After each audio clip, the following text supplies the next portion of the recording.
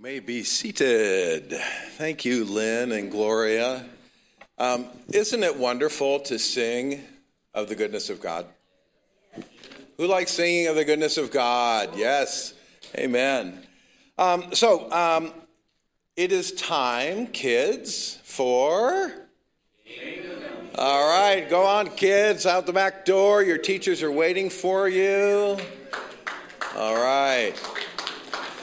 So we've got some important announcements today. I was thinking about announcements, and honestly, I really hope that you enjoy them, because what announcements are really about is about us as a family.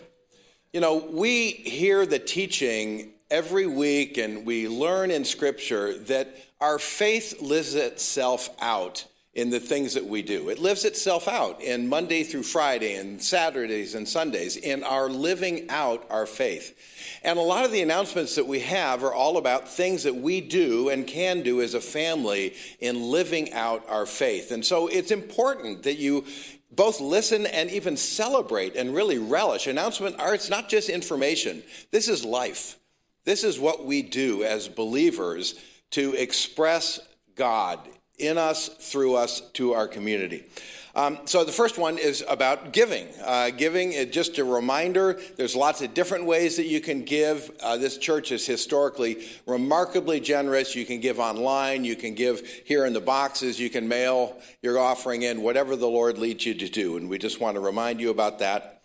The second announcement is Matt and Aubrey are going to come up and talk about an event that took place yesterday that is a wonderful expression of faith in Jesus. Hey, good morning, everybody. We were able to gather yesterday at Life Choices Pregnancy Clinic. Maybe I'm not speaking with it close enough. How's that? Am I doing okay now? All right. So we were able to gather yesterday at Life Choices Pregnancy Clinic here in Ojai, and it was a great gathering. We had a great turnout of folks that showed up. I just want to give a shout out to the donuts. They did their job. Got some men there to see what was going on, and so we were able to meet with the staff there, see what they were doing, see what the work that they're doing in the community, and we're even able to have a live ultrasound done there in the office, which is super cool.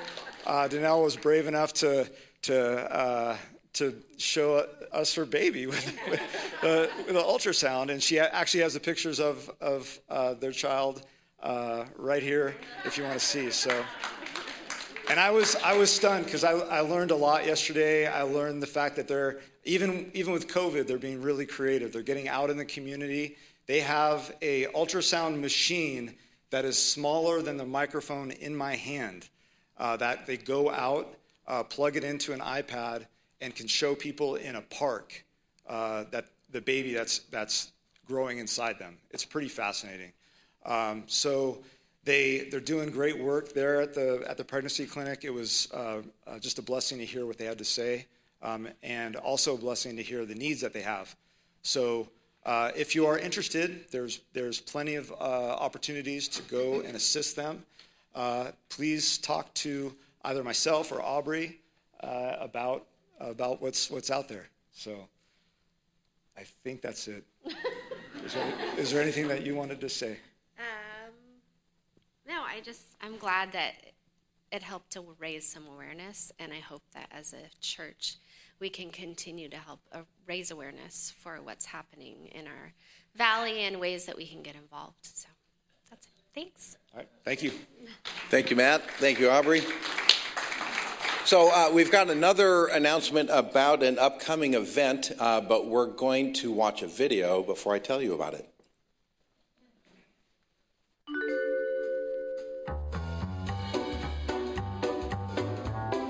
Who's the better driver?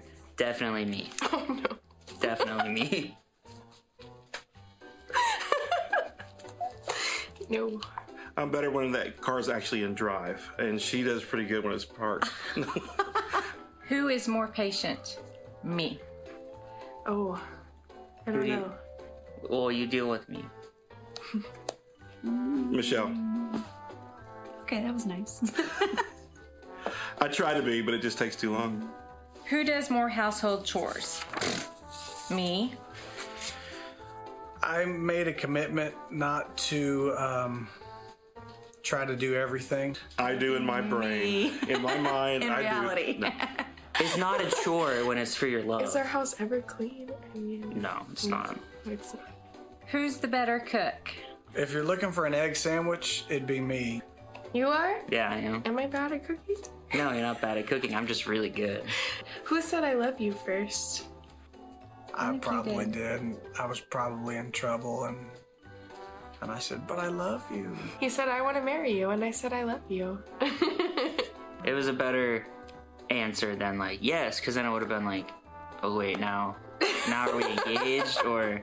I don't even know. Probably me, because I was in trouble for something. I'm sure that's what took place there. What attracted you? Talking to you the first time. You were like kind of the punk that sat in the back of the classroom, so And I pretended I didn't know you. yeah. He was smart, cute, funny. She wore a blue dress one night at the Dairy Queen. What's something your spouse does that annoys you? It's a trap. I'm trying to narrow down the list. She's nigh unto perfect. There's just so few things. It's hard to think. It's the right They're all answer. so minuscule. Leave lights on in the house. He turns off the light when I'm in the room.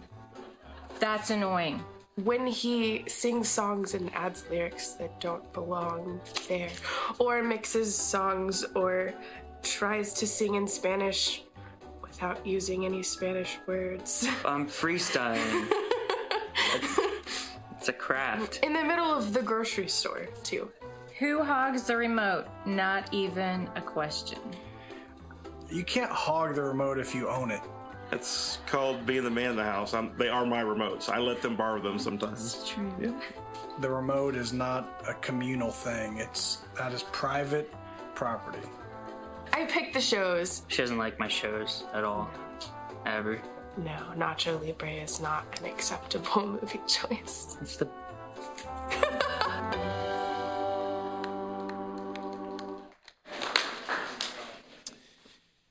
So, honey, Yes, hi. we okay here? So, who do you think is the better driver? Well, is this on?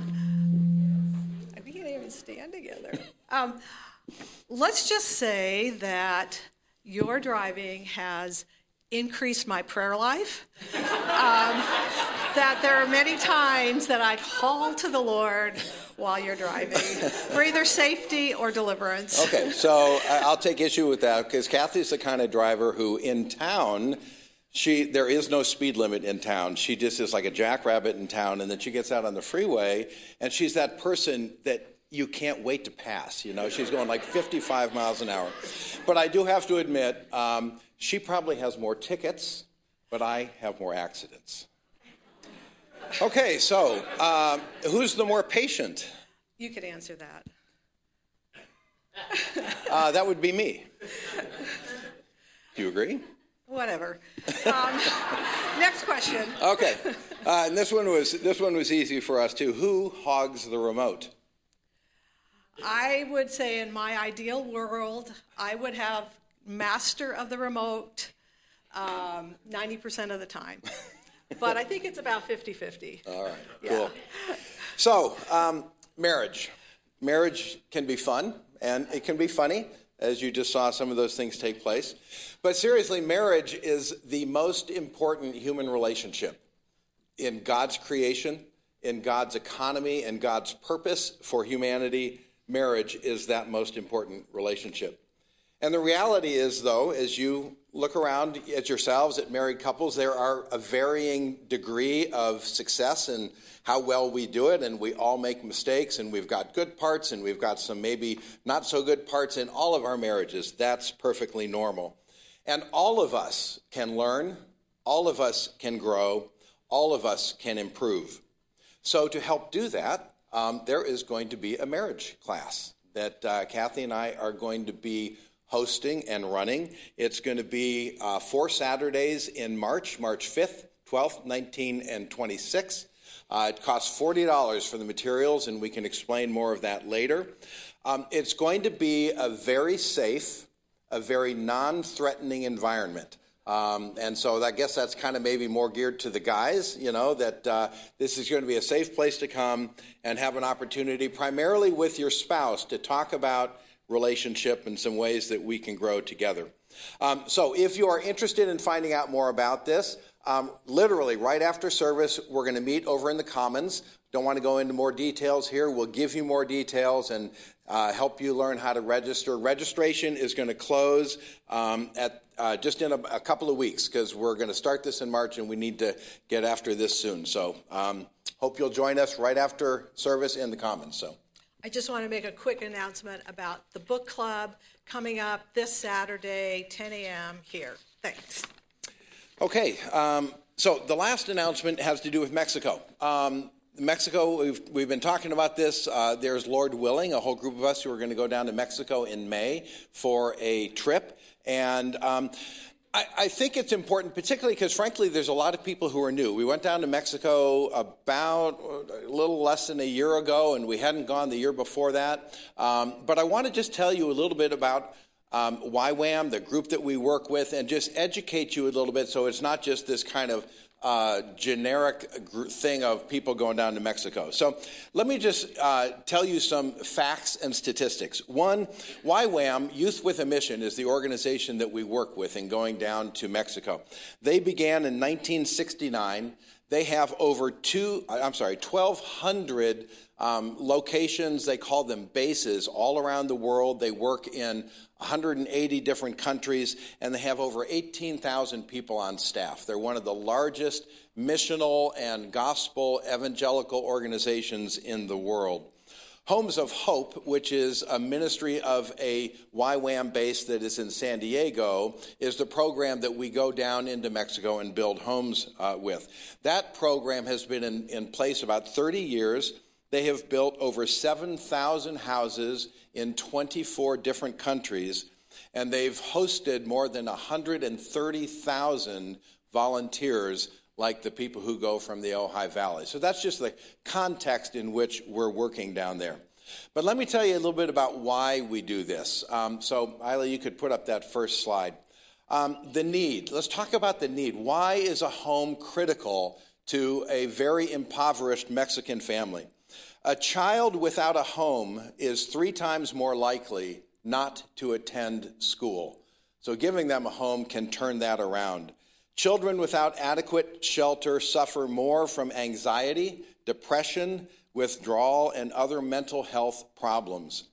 1 in 4 Mexicans are classified as extremely poor and unable to afford adequate food or housing. 45% of the 127 million people in Mexico live below the poverty line. And by 2020, over 1 billion people in the world will be living in slums with inadequate housing. So what are the benefits that help a family when we go down and build a home at no cost to that family? First, there's an economic benefit to that family. A debt-free home helps leverage families out of poverty. It's estimated that it sets a family ahead economically between 7 and 10 years from their normal trajectory in life. Educationally, children who come back to a home that their parents own are 3 times more likely to stay in school. Health, a home with a solid floor, just a cement floor. There's no carpeting, there's no tile, just having a floor reduces parasitic infections by 78%.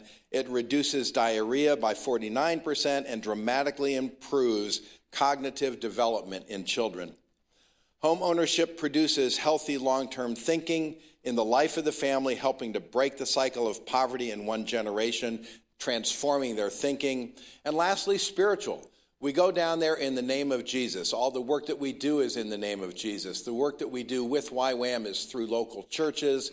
Families are selected in cooperation with local pastors and local churches. So the entire effort is done in the context of the gospel and the church.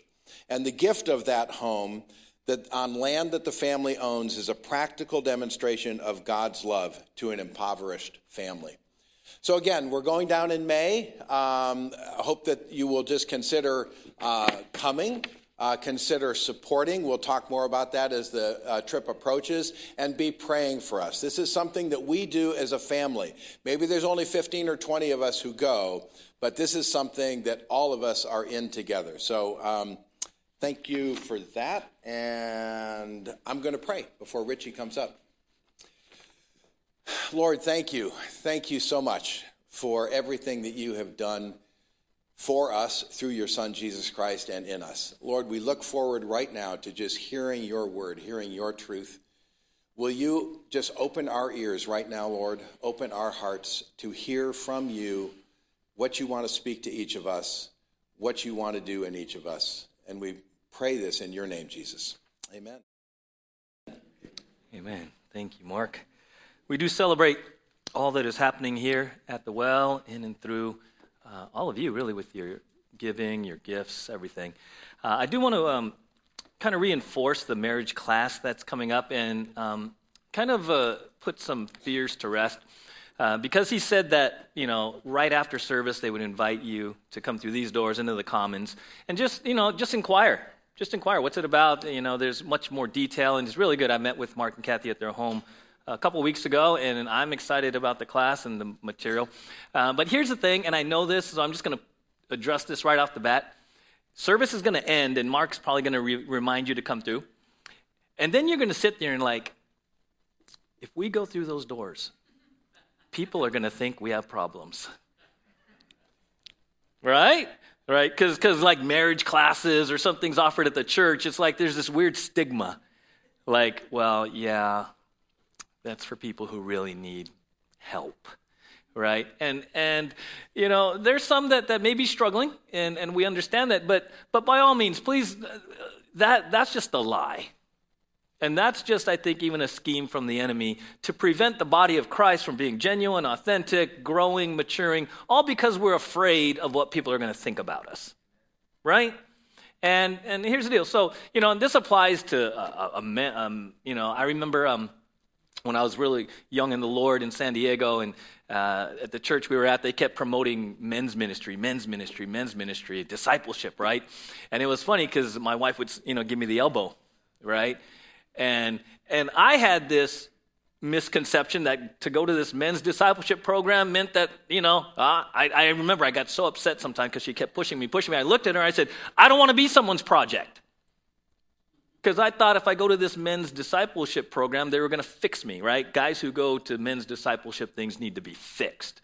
And I didn't want to, be fixed. And I didn't want to have to deal with that stigma of, I signed up for this because, I'm not a real man or whatever, right? And so that translates into many different ministries at the church. So I just want to kind of put that, your marriage might be great and you can still benefit. Let me put it another way. God might use you as a couple to help another couple in the class, just simply by being friends. Because in the church, we know that many live in isolation, just men and women, just isolation. I'm not just even talking being single, but people are just isolated, afraid to share your life, afraid to ask for help, afraid to ask for prayer. Couples live in isolation, right? And so a class like this, in San Diego, again, we were at a very large church, traditional church model where they had several thousand people, so they broke it down into Sunday schools. You remember the Sunday school model where there's 100, so you got to know the 100 out of 4,000. Well, a marriage class like this, maybe the content's not going to be new, but you know what? You're going to make some friends. Maybe after 4 Saturdays together, you make lifelong friends as couples and you end up doing dinner and raising your families together, all because you both decided to walk through those doors. So take a risk. It's just an information right? You're not, if you walk through the doors, they're not going to sign you up and close the deal. It's not like a timeshare thing. It's not like it's not a timeshare. Oh man, what are we doing? Go through there, and then they got us. No, and just come through. Come through, and again, I'm just trying to create a much bigger picture than just, it's a class because we need help, and gosh, we're going to sit there and everyone else is going to just, please don't let that really misconception prevent you from at least walking through the door. Just walk through the door today, and if you're at home and you're interested, please email them. They would love to chat with you. Same thing. We're just here to help. We're just here to help one another, and this is part of one anothering as couples in the marriage context. Amen? Okay, great.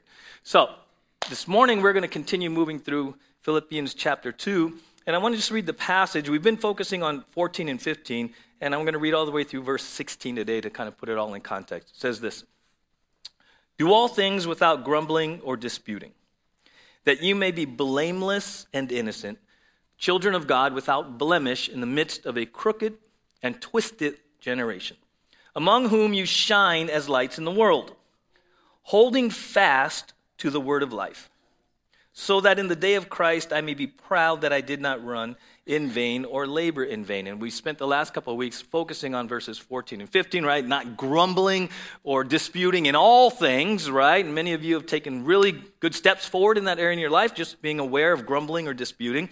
And last week we closed with this idea of shining, right? That we are to shine in the midst of a crooked and twisted generation, right? We're lights in the world, okay? And I was thinking about that, and another word kind of came up, another phrase, if you've been in church any length of time, and it says here, among whom you shine as lights in the world. I thought, well, it's kind of like talking about being witnesses in the world, right? And so a question: when was the last time you witnessed for the Lord? Just think about that. You're at home watching this. When was the last time you witnessed for the Lord? Okay. Now, the answer to that question actually depends on your definition of witness. Because, see, if you define witness as share my faith in an evangelistic sense, well, for some, that might have been quite a while. Maybe you never have, as a believer, witnessed, meaning shared your faith, 4 spiritual laws, Romans Road, right? But really, the word witness means someone who attests to a fact. So when was the last time you attested to being a believer? The fact of a new birth, the fact of the cross, the fact of being a new creation, the fact of being indwelt by the Holy Spirit. When was the last time you witnessed? Now, it's kind of a trick question because you're witnessing all the time. Just like in verse 15, among whom you shine as lights. You already shine. The question is, how effective are you shining? When I ask you, when was the last time you witnessed? Well, even as you sit here right now, you're witnessing for the Lord. See, we tend to compartmentalize things. We like compartments. Well, I'm going to go witness, and now this is my time.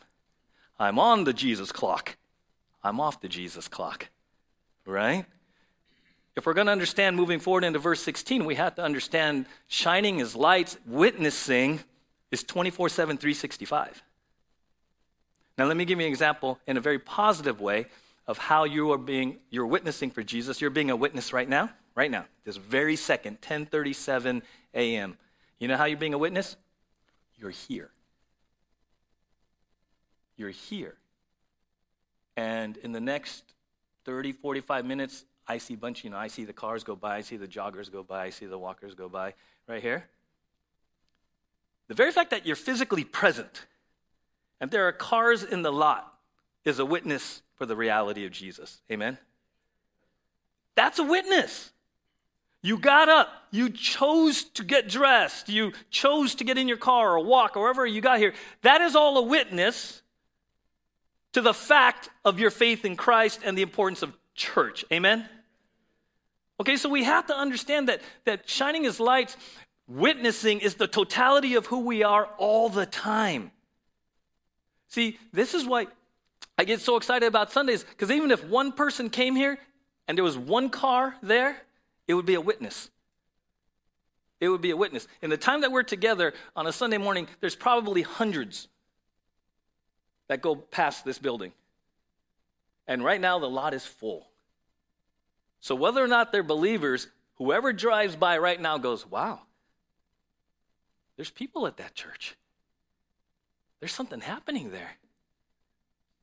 The fact that there's cars here, they see the doors are closed. The fact that the lot is full may trigger someone, honey, we should get back to church. Because they saw your car. And the presence of vehicles, the presence of people. I'm not lost. You should, today after church, when we fellowship out there with coffee and donuts and cheese, as joggers and walkers go by, just count how many look. They do. They hear the joy, they see you talking, they're walking by and they just... People who drive by, they see all those out there and they're like, what's going on there? You. The fact that we're out there, we're laughing, we're sharing lives, we're in community, we're in fellowship, is a testimony to a lonely, discouraged, hurting world. And we don't realize the power of that witness. Okay, so I want to broaden this because the Apostle Paul in verse 16 says, okay, you shine, you're witnesses 24/7, 365. Let me help you. Let me give you a practical help on how best to shine, what you can do at the core, right?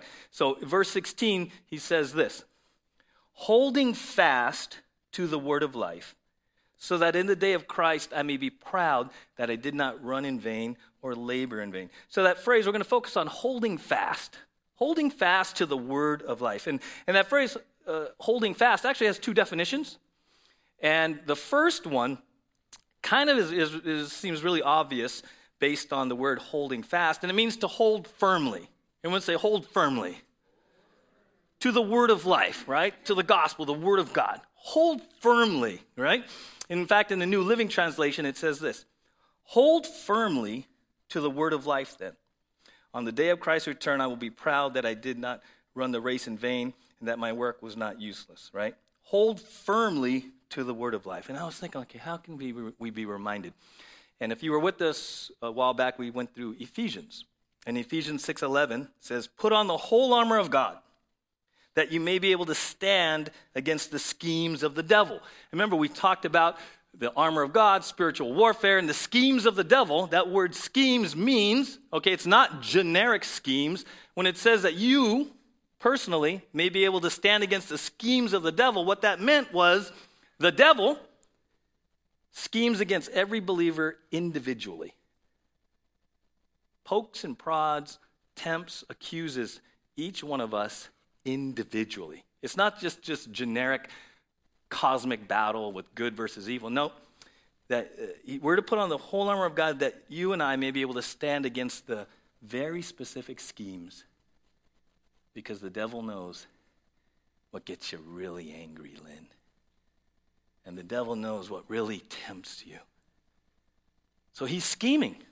There's an enemy that wants to destroy your life, wants to destroy your family, wants to destroy your marriage, and he schemes very specific to each one of us, okay? But we went through the whole armor of God, and in verse 17 of Ephesians 6, it says, take the helmet of salvation and the sword of the Spirit, which is the word of God, right? And so the sword of the Spirit is a gladius. Shai, can you hand me that? And there's a picture up there of the soldier holding his Roman sword, and it's called a gladius. It's a Roman sword, right? It was called the sword that conquered the world. It was offensive and defensive weaponry. It was designed for close quarter battle. They trained so they would hold it firm, right? They had to know how to use it, but they needed to hold it firm in battle. Right? Ephesians 6:17 calls this the sword of the Spirit, the word of God. Got to hold it firm because we're in a battle. We're in a battle. Right? I love this quote. It says this: if I were the devil, I would do my best to divide and fragment the thinking of the church of Jesus Christ. I would try to get God's people confused as to who they are and why they are here. I would try to get them preoccupied with other things. I would try to get them to live independently, to think like the world thinks, to think like the natural man thinks in the futility of his mind. In other words, I would like to keep people away from serious involvement with the Word of God. I would want to keep their relationship to God's Word superficial and secondary. Someone has said that the adversary majors in three things: noise, hurry, and crowds.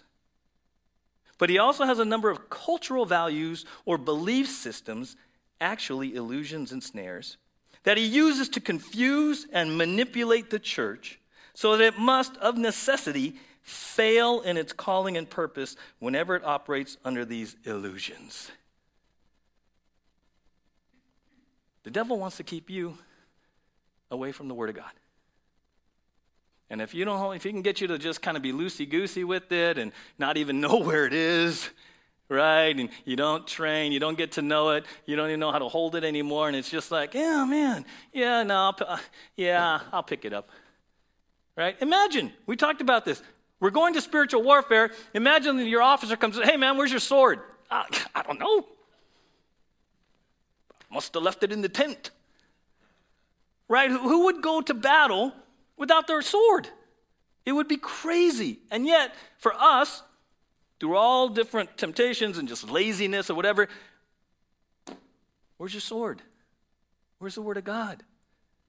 We're going into spiritual warfare relying on ourselves, relying on what we heard from the pastor, what we heard, what we read, everything but us taking the time and the effort, the discipline, to become well-versed in the Word of God ourselves. And so the Apostle Paul says, I want you to hold fast, to hold firm to the Word of God, so that when I look back on my ministry, it's success. And that's what I shared with the leadership team here this morning. I said, you know what? Our heart is for you at home, for you listening, to become so well-versed, to hold fast to the Word of life, the gospel, that in many ways, you don't need us. That's the goal. The goal is for you to know Scripture. The goal is for you to be able to spot false doctrine. The goal is for you to be able to share your faith using the Word of God and not have to call us all the time. Nothing wrong with that. But our goal is to wean you off of dependency on us. Because the devil schemes against you in your own unique ways. So you have to learn to use the Word of God in your own life. Amen? If you do that, we celebrate that. That's what I love around here. When I get together with some of the guys and we talk to Scripture and they share what God's doing in their life through verses and how God spoke to them, I'm like, thank you, Lord. Thank you. Because if we're not careful in the church, and I've shared this with you before, one of our challenges in the world of technology is what? To put verses on the screens. You're like, what are you talking about? Well, I've been in ministry 30 years, and when I first started going to a Calvary Chapel down in San Diego, everybody brought the Bibles to church. Everybody. You know why? Because they didn't put them up on the screens. And it was so cool because the pastor would say, hey, turn to, John 10:10, and you would hear the entire thing, whoosh, whoosh, whoosh, whoosh. Right? How many of you missed the page turning days, right? Whoosh, whoosh, whoosh. And people trying to, where is it, right? And all that. But technology comes along, and we want to help everyone, and so we put them up there. And I just tell you, just from my own observations, when the verses come up on the screens, the Bible stopped coming to church.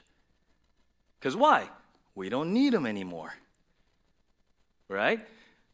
And I get that, and I'm not saying it's right or wrong, but what I am saying is that we can inadvertently be hindering you holding firmly to this, because on Sunday at church, you don't even need this. Because we do it so well. Because it's so clear, and we figured out the right font for here and there, and the right color, and the right background. And at home, it's called lower thirds. So when I'm talking and the verse shows up, they can still see me, and it's lower thirds. So we figured out all the technology so that you don't need to bring your Bibles. It's very challenging for us. I got to be honest with you. Because when you go fight the devil, when you leave here, you got to know the Word of God. You do. I remember my very first Bible. I grew up in the Roman Catholic Church, did not have a Bible, didn't even know you were allowed to, really, right? So my wife and I were dating back in the late 80s, early 90s. We go to Easter sunrise service at SeaWorld in San Diego. They would rent out one of the animal stadiums, and they would do like sunrise. And she surprised me. She gave me a Bible, my very first Bible with my name on it, Lynn. My name in gold, like that gold lettering, right? Right? And I'm like, whoa, my own Bible. And then it's like, can I write in it? You know, and you start writing in it and highlighting, right? And then pretty soon, right, the cover starts to get frayed. But it's like, it's cool because when you have your own Bible, like you can almost just turn to something, right? How many of you get so familiar with the Bible, you're like, wow, right there, right? Or you take it to church and you take notes, right? It's like, I remember I would write notes when the pastor would say something in a verse. I'm like, how did he know? How he's talking? I just talked about this on Tuesday. How is he? And I would circle it. How did he know? Right?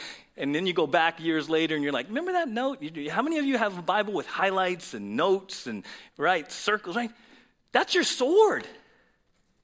That's your sword. And over the years, God has been sharpening you and how to use your sword, right? And so if you have it, you're like, oh man, this is going on. Boom, I know where that is.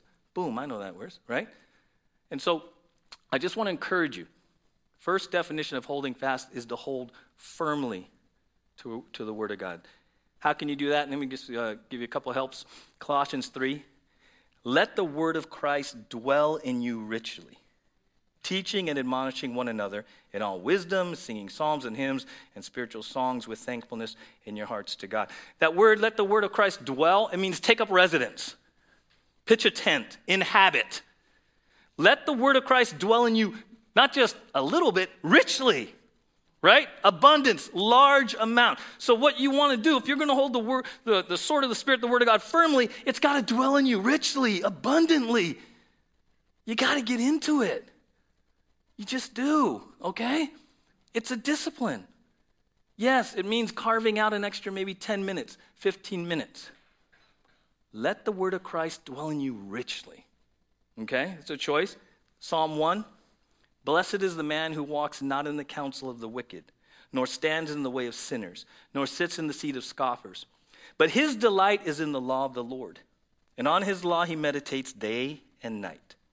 He is like a tree planted by streams of water that yields its fruit in its season, and its leaf does not wither. In all that he does, he prospers.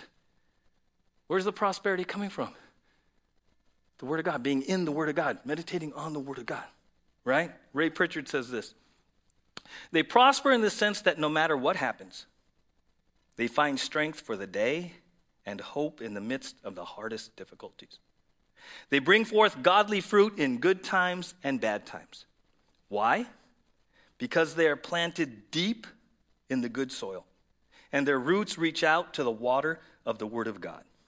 Finding constant nourishment therein, they can face whatever life throws at them. How many would like to be at that place?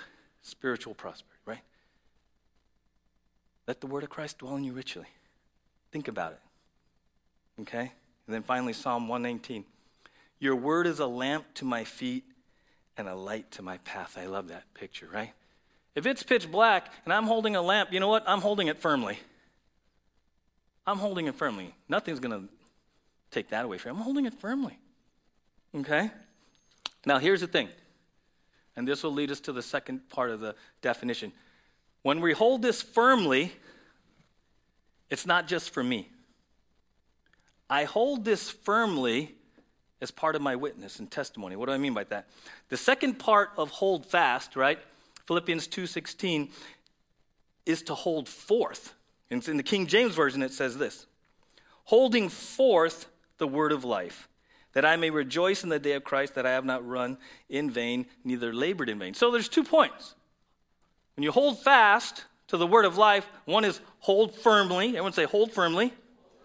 The second definition, and many people believe that this is actually more in context, is to hold forth. Everyone say hold forth. Okay, so when it comes to the Bible, you want to hold it firmly and hold forth. What does that mean? Hold forth. Well, in the secular Greek language of the time, to hold forth was to offer someone food or wine. Hold forth. Here, take this. I'm giving this to you with the desire that you would take it, right? The other word picture is a torch, right? And so I thought, well, who's holding forth a torch? Well, that would be the good old Statue of Liberty, right? So we are not just to hold fast because we are in a spiritual war. We're to hold forth like a torch the word of God for the world, amen? It's not just for us. We're to hold it forth, right? It was interesting. I went to the National Park website, and there's a question. What does the torch represent? This is according to their website. The torch is a symbol of enlightenment. The Statue of Liberty's torch lights the way to freedom, showing us the path to liberty. Even the statue's official name represents her most important symbol, liberty enlightening the world, right? So the torch is all about freedom and liberty. Isn't that kind of what the Word of God is about? Right? Look at John 8:31. Jesus said to the people who believed in him, "You are truly my disciples if you remain faithful to my teachings, and you will know the truth, and the truth will set you free." Amen? So in many ways, when we leave here, we're holding forth the Word of God so people become free in Christ. Free from the penalty of sin, free from the power of sin. Amen? So we hold it firm, but we hold it forth. All right? Charles Spurgeon says this: you are to hold forth the word of life as men hold forth a torch. Your shining is largely to consist in holding forth the word of life. Okay? The Life Application commentary says this: Christians can develop a fortress mentality about surviving in a depraved world. Such a mindset prefers to withdraw into church or family, away from the evil world, shutting it out. But Paul didn't support a fortress mentality. Instead, he required believers to take the gospel out into the culture. It is a waste of energy just to leave a light on. Church people must help illuminate the way so that others can find Christ. Amen? So question, am I saying now I got to go out immediately after here, I have to go share the Romans road, and I have to go share the 4 spiritual laws. Is this necessarily what they're saying? No. How do you hold forth the word of life? Witness, which means what? By the way you live. Holding forth, okay, this is really important because, the pastor, he holds forth the word. Right? The Bible study leaders on Tuesday and Wednesday, they hold forth. No. The church holds forth the word of life by being the church and living godly lives. Amen? That's holding forth the torch. Your life is the torch. Showing people the way to Jesus, salvation, freedom, love, joy, peace, patience, everything. Your life is the torch. So turn to the person next to you and say, you're the torch. You're the torch. Right? Now, there's nothing wrong, okay? This is, again, how we compartmentalize things in the church. Mark's up here talking about going to Mexico and making a difference. And that's all well and good. I built houses. I went down there before. All well and good. But in the church, in our compartmentalization, we go, that's the torch people. I got to go to Mexico to be a torcher. I'm just a little old me in Ojai, I'm not a torch. Maybe I'm a little matchstick. I don't know, right? This little light of mine. Remember we did that last Sunday, right? We are called to be torches right now in this place, right where you live. You are called to be a torch for Jesus. We're to hold it firmly, and we're to hold forth the word of life, beginning in our homes and in Ojai. Right here. But we somehow compartmentalize torch bearing to everywhere but here. And that's what he's trying to dispel. A few Christmases ago, I shared this verse with you from Titus 2:9 and 10. It says this: bondservants are to be submissive to their own masters in everything. They are to be well-pleasing, not argumentative, not pilfering, but showing all good faith. He's talking about how slaves should live, right? Christian slaves. So how are you supposed to conduct yourself?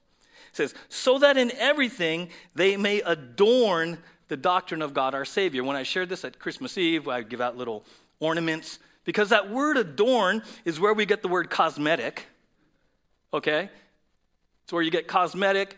It's where you get the word ornaments from trees. What's the whole idea of ornaments and making cosmetic? To make something look attractive. Why do you put ornaments on your tree? To make it attractive, right? What this verse is saying is that you and I, if we're going to just be torches here, we live lives that make the gospel attractive. So question, fellow torchers, fellow ornaments,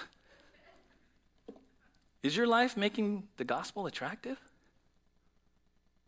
Right? Right? Because you've been like at Christmas, you maybe go see the lights, or you see these trees where like, whoa, look at that tree.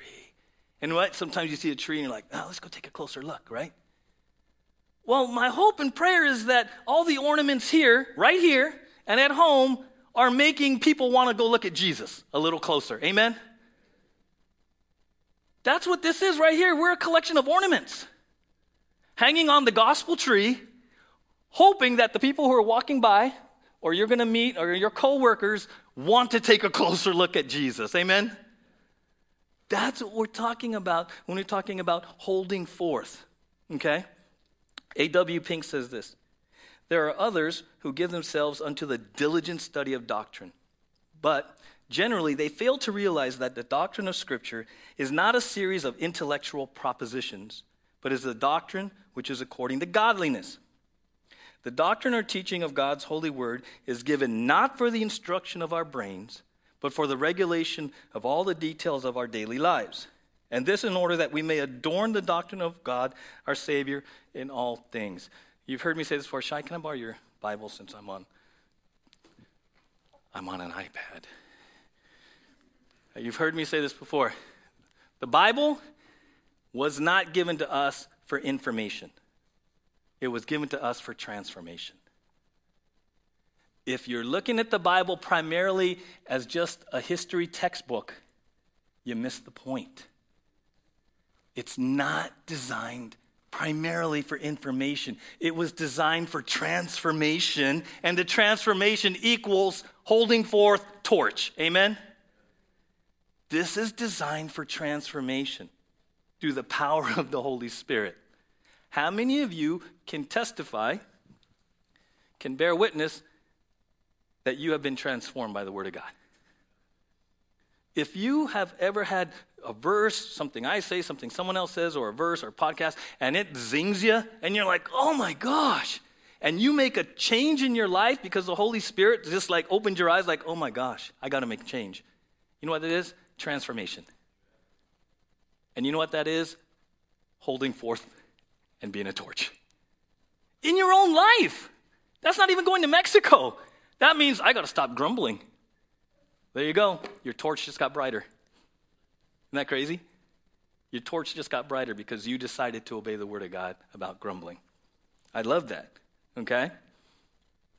William Tom says this: be careful how you live. You may be the only Bible some person ever reads. Think about that. Here's another poem. I am my neighbor's Bible. He reads me when we meet. Today he reads me in my house, tomorrow in the street. He may be relative or friend, or slight acquaintance be. He may not even know my name, yet he is reading me.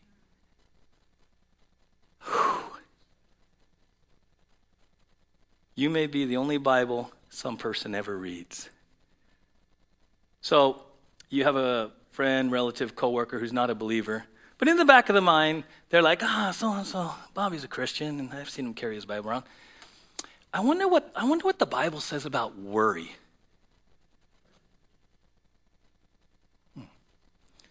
Or Mark has a friend and not a believer. He's like, yeah, Mark reads that Bible.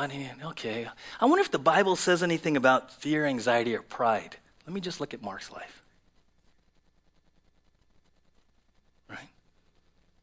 I wonder what the Bible says about how to handle trials or tribulations. Let me look at Shiloh's life.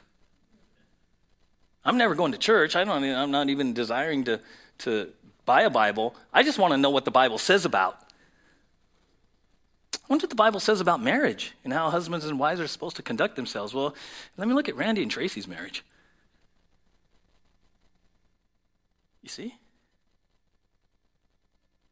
They're reading us. They're not going to necessarily come through the door just yet. They're not even going to buy a Bible just yet. But if they're wondering if the Bible says anything about worry, fear, anxiety, pride, peace, hope, joy, grumbling, love, relationships, marriage, trials, tribulations, who are they reading? Those who profess to be living by the book. That's weighty. But it's also a great privilege because if you're doing your best and you're honoring God, you're holding forth the torch. Right? And so I got a great story to tell because you're like, does that even happen? Right? Does that even happen in 2022? Do people even wonder what's gotten into you? Well, lo and behold, it does. And I was so blessed. I just got to tell you, I was so blessed as a pastor and former youth pastor. I was talking with Jody this week, and he shared an incredible story about Sierra, his daughter at Nordhoff. And I asked Sierra, I was hoping y'all would be here and I could ask permission to share this story.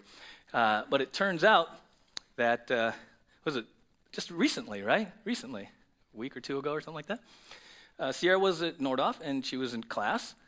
And one of her classmates said, "Why are you so positive and happy?" And Sierra said, "Because of God. God gives me peace. When I'm going through hard times, I pray because of God." I hope that lights you because she's just living. She's just holding forth the torch. And one of her classmates says, "I got to ask.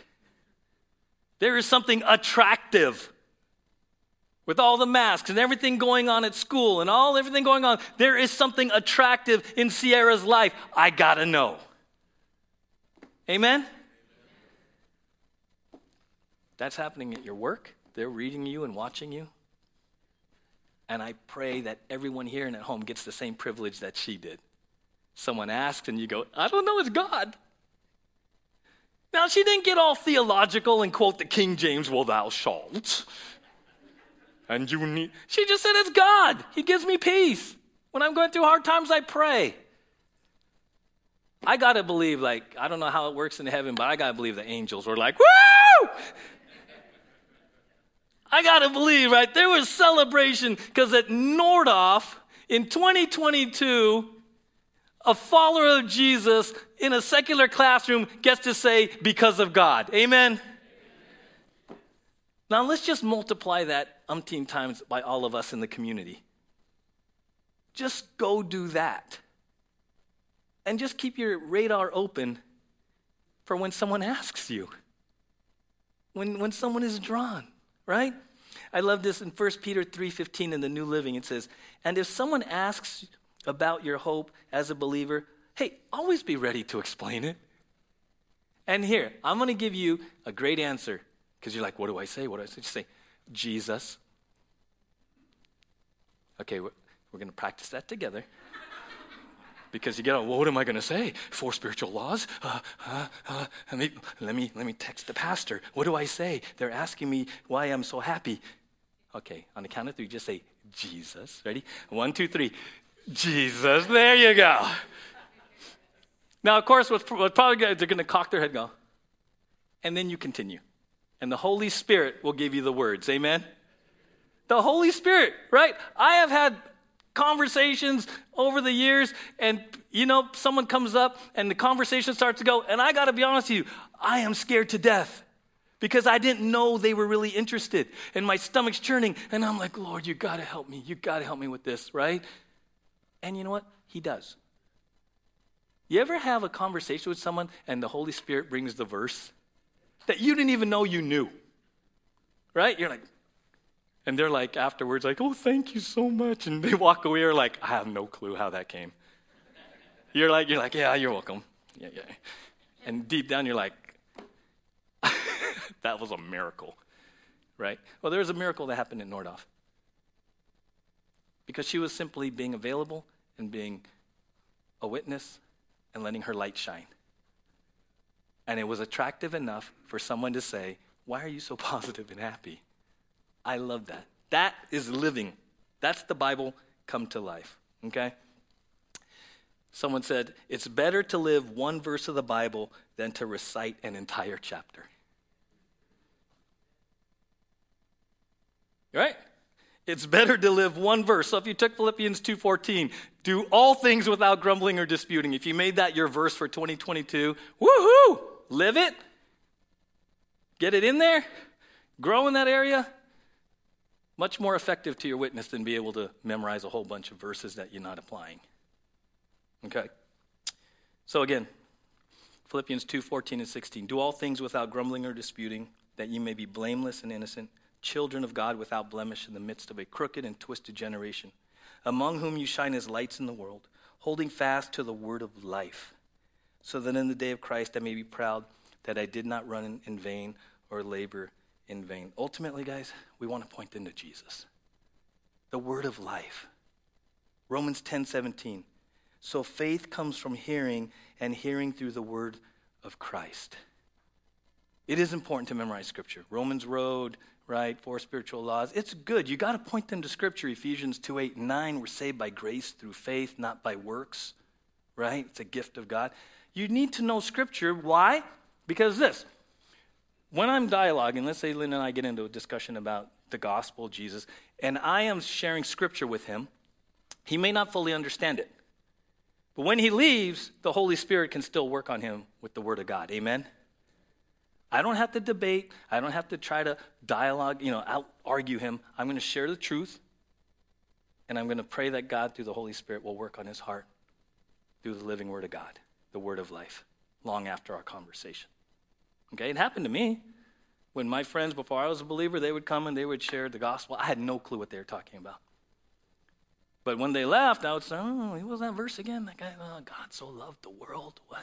Oh, It's the Word of God. It's the Word of God. So it begins with us. You talked about it for our creed matching our conduct, right? What we say we believe matching our behavior. Walk the talk, right? Be witnesses, be torches by simply being consistent in your life. You're being consistent. There was an article, we'll close with this. There was an article in Breakpoint magazine entitled, Drawn to the Light, Why Muslims Convert to Christianity. In this article, Dr. Dudley Woodbury, a professor of Islamic studies, he was aware that throughout the world Muslims have been turning to Christ and was curious about the reasons why, especially in countries where the cost of converting is so high. To find the answer, he created a detailed questionnaire. Over a 16-year period, some 750 Muslims from 30 countries filled it out, and the results are eye-opening. Here it is. The number one reason Muslim converts listed for their decision to follow Christ was the lifestyle of the Christians among them. The number one reason Muslim converts listed for their decision to follow Christ was the lifestyle of the Christians among them. Now just take out Muslim and just say this community.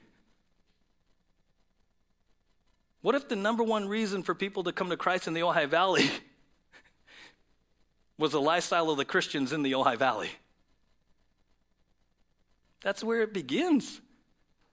This is where it begins, is how you and I are living, how we're bearing witness. What kind of torch do we have? Just simply starting at home, simply starting at home. And just a word of encouragement, as a former youth worker, youth pastor, I just want to encourage parents of young ones all the way through teens. One of the biggest challenges I had as a youth pastor in trying to really encourage students to follow Jesus was when they would come to me and say, yeah, but my parents. And then they would just share, how different life was home than on Sunday church. And it really confused them. It really confused them because they were trying to figure out what I was teaching them on Wednesday or Thursday night with how the home life was at home, and it wasn't consistent with the gospel, and it confused a lot of students. So a word of encouragement to you parents, it begins at home. Be a torch, be a light, be a witness with your own kids. Let them see your lifestyle. Let them see the joy of the Lord in mom and dad. Not that you're perfect, not that you don't have your moments, but let them see how mom and dad, as followers of Jesus, resolve conflict. Let them see mom and dad live out Ephesians 5 in a marriage relationship. Because they're watching and they're reading you all the time. So just let it begin at home. Whether you're, even if you're single, let it begin just in your own life with your circle of friends. Let it begin at your work. Just be a witness, right? And what did Jesus say? Hey, you know what? If you love me, the fruit of that is obedience. So really, love Jesus. Amen. Love Jesus. Desire to honor and glorify Jesus. Just love him. And we'll close with this, and then Randy, you can come on up. Some of you are familiar with this poem, little poem by Paul Gilbert. You are writing a gospel, a chapter each day, by deeds that you do, by words that you say. Men read what you write, whether faithless or true. Say, what is the gospel according to you? So, Father, we thank you. We thank you that you are very clear. You give us practical steps to shine. We're to hold firmly to the word of life, to the word of God. We're to hold it firmly because we're in spiritual battle. But then we're to hold it forth. We're to be torch bearers. We're to live lives that are attractive to those who don't know Jesus. Thank you for the incredible example and testimony of Sierra, and just a reminder that you are alive and well in 2022 in the Ojai Valley. And there is such power in how we live our lives. Father, I am mindful of the people in the last 40 minutes who have driven by this church and have walked by this church and jogged by this church, and they've seen a parking lot full of cars. And in a little bit, they'll see a whole bunch of people eating coffee or drinking coffee, eating donuts out there, talking, laughing. I'm mindful of such a powerful witness in 2022. And then, Father, I'm thankful for what you said in your word today, because this world is facing some very turbulent times. Globally, nationally, all the way down to our own personal struggles right now, battles. Father, thank you that we're to hold firmly and we're to hold forth. Light shines greatest in the darkness, and the darkness that is just enveloped this globe presents an incredible opportunity for us to shine by simply following you, Jesus. There is a world in darkness, a world that is discouraged, a world that is scared. And they're reading us. They want to know if the Bible matters, if there's truth, if there's power, if this following Jesus thing is legit. So, Father, may our lives bear testimony to that. May we adorn the doctrine of the gospel. Father, we love you.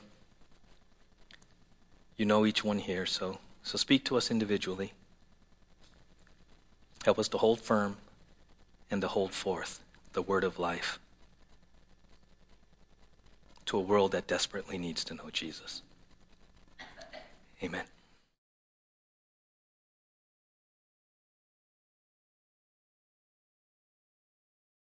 You may be seated. Thank you, Lynn and Gloria. Isn't it wonderful to sing of the goodness of God? Who likes singing of the goodness of God? Yes. Amen. It is time, kids, for... All right, go on, kids, out the back door. Your teachers are waiting for you. All right. So we've got some important announcements today. I was thinking about announcements, and honestly, I really hope that you enjoy them, because what announcements are really about is about us as a family. We hear the teaching every week, and we learn in Scripture that our faith lives itself out in the things that we do. It lives itself out in Monday through Friday and Saturdays and Sundays in our living out our faith. And a lot of the announcements that we have are all about things that we do and can do as a family in living out our faith. And so it's important that you both listen and even celebrate and really relish. It's not just information. This is life. This is what we do as believers to express God in us, through us, to our community. So the first one is about giving. Giving is just a reminder. There's lots of different ways that you can give. This church is historically remarkably generous. You can give online. You can give here in the boxes. You can mail your offering in, whatever the Lord leads you to do. And we just want to remind you about that. The second announcement is Matt and Aubrey are going to come up and talk about an event that took place yesterday that is a wonderful expression of faith in Jesus. Hey, good morning, everybody. We were able to gather yesterday at Life Choices Pregnancy Clinic. Maybe I'm not speaking with it close enough. How's that? Am I doing okay now? All right. So we were able to gather yesterday at Life Choices Pregnancy Clinic here in Ojai, and it was a great gathering. We had a great turnout of folks that showed up. I just want to give a shout out to the donuts. They did their job. Got some men there to see what was going on, and so we were able to meet with the staff there, see what they were doing, see what the work that they're doing in the community, and we're even able to have a live ultrasound done there in the office, which is super cool. Danelle was brave enough to show us her baby with an ultrasound, and she actually has the pictures of their child right here if you want to see. So, and I was stunned because I learned a lot yesterday. I learned the fact that they're even with COVID, they're being really creative. They're getting out in the community. They have a ultrasound machine that is smaller than the microphone in my hand. That they go out, plug it into an iPad, and can show people in a park that the baby that's growing inside them. It's pretty fascinating. So they're doing great work there at the pregnancy clinic. It was just a blessing to hear what they had to say, and also a blessing to hear the needs that they have. So if you are interested, there's plenty of opportunities to go and assist them. Please talk to either myself or Aubrey about what's out there. So I think that's it. Is there anything that you wanted to say? No, I'm glad that it helped to raise some awareness, and I hope that as a church we can continue to help raise awareness for what's happening in our valley and ways that we can get involved. So that's it. Thanks. All right. Thank you. Thank you, Matt. Thank you, Aubrey. So we've got another announcement about an upcoming event, but we're going to watch a video before I tell you about it.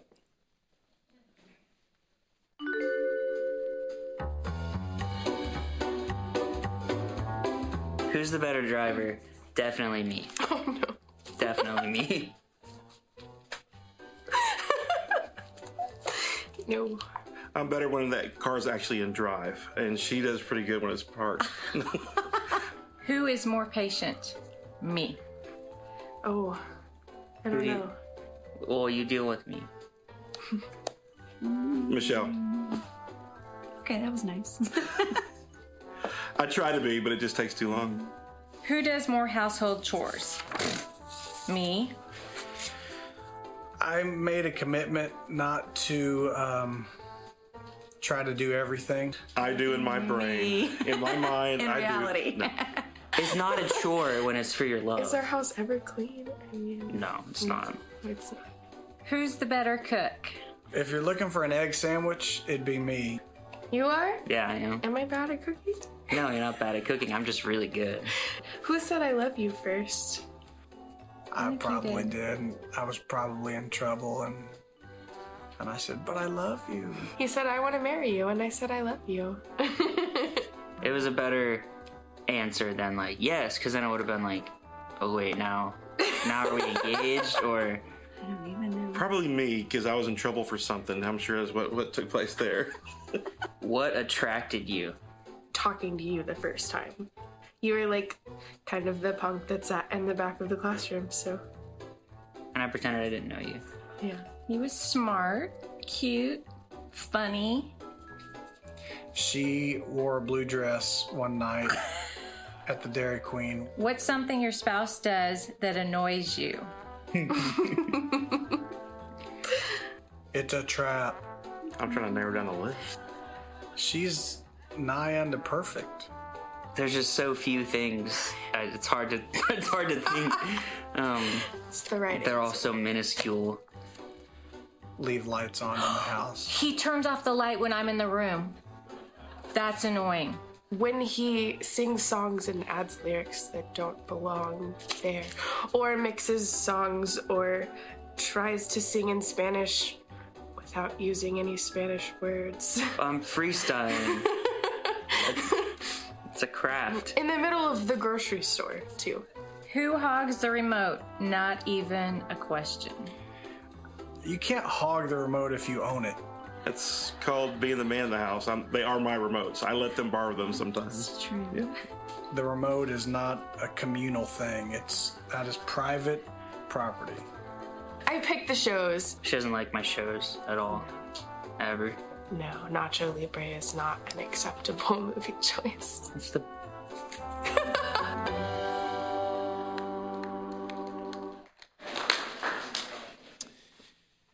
So, honey, Yes, hi. we okay here? So, who do you think is the better driver? Well, is this on? We can't even stand together. Let's just say that your driving has increased my prayer life. That there are many times that I call to the Lord while you're driving for either safety or deliverance. Okay, so I'll take issue with that because Kathy's the kind of driver who in town, there is no speed limit in town. She just is like a jackrabbit in town, and then she gets out on the freeway, and she's that person that you can't wait to pass. You know, she's going like 55 miles an hour. But I do have to admit, she probably has more tickets, but I have more accidents. Okay, so who's the more patient? You could answer that. That would be me. Do you agree? Whatever. Next question. Okay, and this one was easy for us too. Who hogs the remote? I would say in my ideal world, I would have master of the remote 90% of the time. But I think it's about 50-50. All right, Yeah. cool. So, marriage. Marriage can be fun, and it can be funny, as you just saw some of those things take place. But seriously, marriage is the most important human relationship in God's creation, in God's economy, and God's purpose for humanity. Marriage is that most important relationship.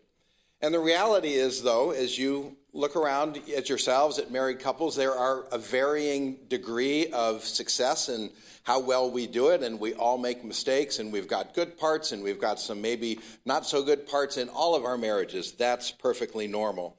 And all of us can learn all of us can grow, all of us can improve.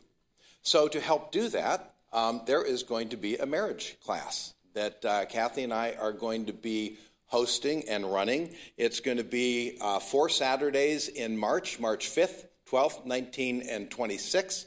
It costs $40 for the materials, and we can explain more of that later.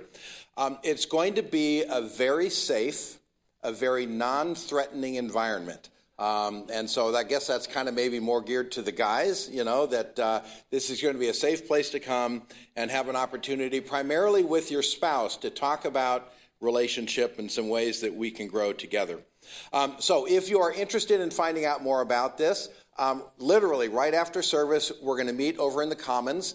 Don't want to go into more details here. We'll give you more details and help you learn how to register. Registration is going to close just in a couple of weeks because we're going to start this in March and we need to get after this soon. So hope you'll join us right after service in the Commons. So I just want to make a quick announcement about the book club coming up this Saturday, 10 a.m. here. Thanks. Okay, so the last announcement has to do with Mexico. Mexico, we've been talking about this. There's Lord willing, a whole group of us who are going to go down to Mexico in May for a trip. And I think it's important, particularly because, frankly, there's a lot of people who are new. We went down to Mexico about a little less than a year ago, and we hadn't gone the year before that. But I want to just tell you a little bit about YWAM, the group that we work with, and just educate you a little bit so it's not just this kind of generic thing of people going down to Mexico. So let me just tell you some facts and statistics. One, YWAM, Youth with a Mission, is the organization that we work with in going down to Mexico. They began in 1969. They have over 1,200 locations. They call them bases all around the world. They work in 180 different countries, and they have over 18,000 people on staff. They're one of the largest missional and gospel evangelical organizations in the world. Homes of Hope, which is a ministry of a YWAM base that is in San Diego, is the program that we go down into Mexico and build homes with. That program has been in place about 30 years. They have built over 7,000 houses in 24 different countries, and they've hosted more than 130,000 volunteers like the people who go from the Ojai Valley. So that's just the context in which we're working down there. But let me tell you a little bit about why we do this. So, Isla, you could put up that first slide. The need. Let's talk about the need. Why is a home critical to a very impoverished Mexican family? A child without a home is 3 times more likely not to attend school. So giving them a home can turn that around. Children without adequate shelter suffer more from anxiety, depression, withdrawal, and other mental health problems. 1 in 4 Mexicans are classified as extremely poor and unable to afford adequate food or housing. 45% of the 127 million people in Mexico live below the poverty line. And by 2020, over 1 billion people in the world will be living in slums with inadequate housing. So what are the benefits that help a family when we go down and build a home at no cost to that family? First, there's an economic benefit to that family. A debt-free home helps leverage families out of poverty. It's estimated that it sets a family ahead economically between 7 and 10 years from their normal trajectory in life. Educationally, children who come back to a home that their parents own are 3 times more likely to stay in school. Health, a home with a solid floor, just a cement floor. There's no carpeting, there's no tile, just having a floor reduces parasitic infections by 78%. It reduces diarrhea by 49% and dramatically improves cognitive development in children. Home ownership produces healthy long-term thinking in the life of the family, helping to break the cycle of poverty in one generation, transforming their thinking. And lastly, spiritual. We go down there in the name of Jesus. All the work that we do is in the name of Jesus. The work that we do with YWAM is through local churches. Families are selected in cooperation with local pastors and local churches. So the entire effort is done in the context of the gospel and the church. And the gift of that home that on land that the family owns is a practical demonstration of God's love to an impoverished family. So again, we're going down in May. I hope that you will just consider coming, consider supporting. We'll talk more about that as the trip approaches, and be praying for us. This is something that we do as a family. Maybe there's only 15 or 20 of us who go, but this is something that all of us are in together. So thank you for that, and I'm going to pray before Richie comes up. Lord, thank you. Thank you so much for everything that you have done for us through your Son, Jesus Christ, and in us. Lord, we look forward right now to just hearing your word, hearing your truth. Will you just open our ears right now, Lord? Open our hearts to hear from you what you want to speak to each of us, what you want to do in each of us. And we pray this in your name, Jesus. Amen.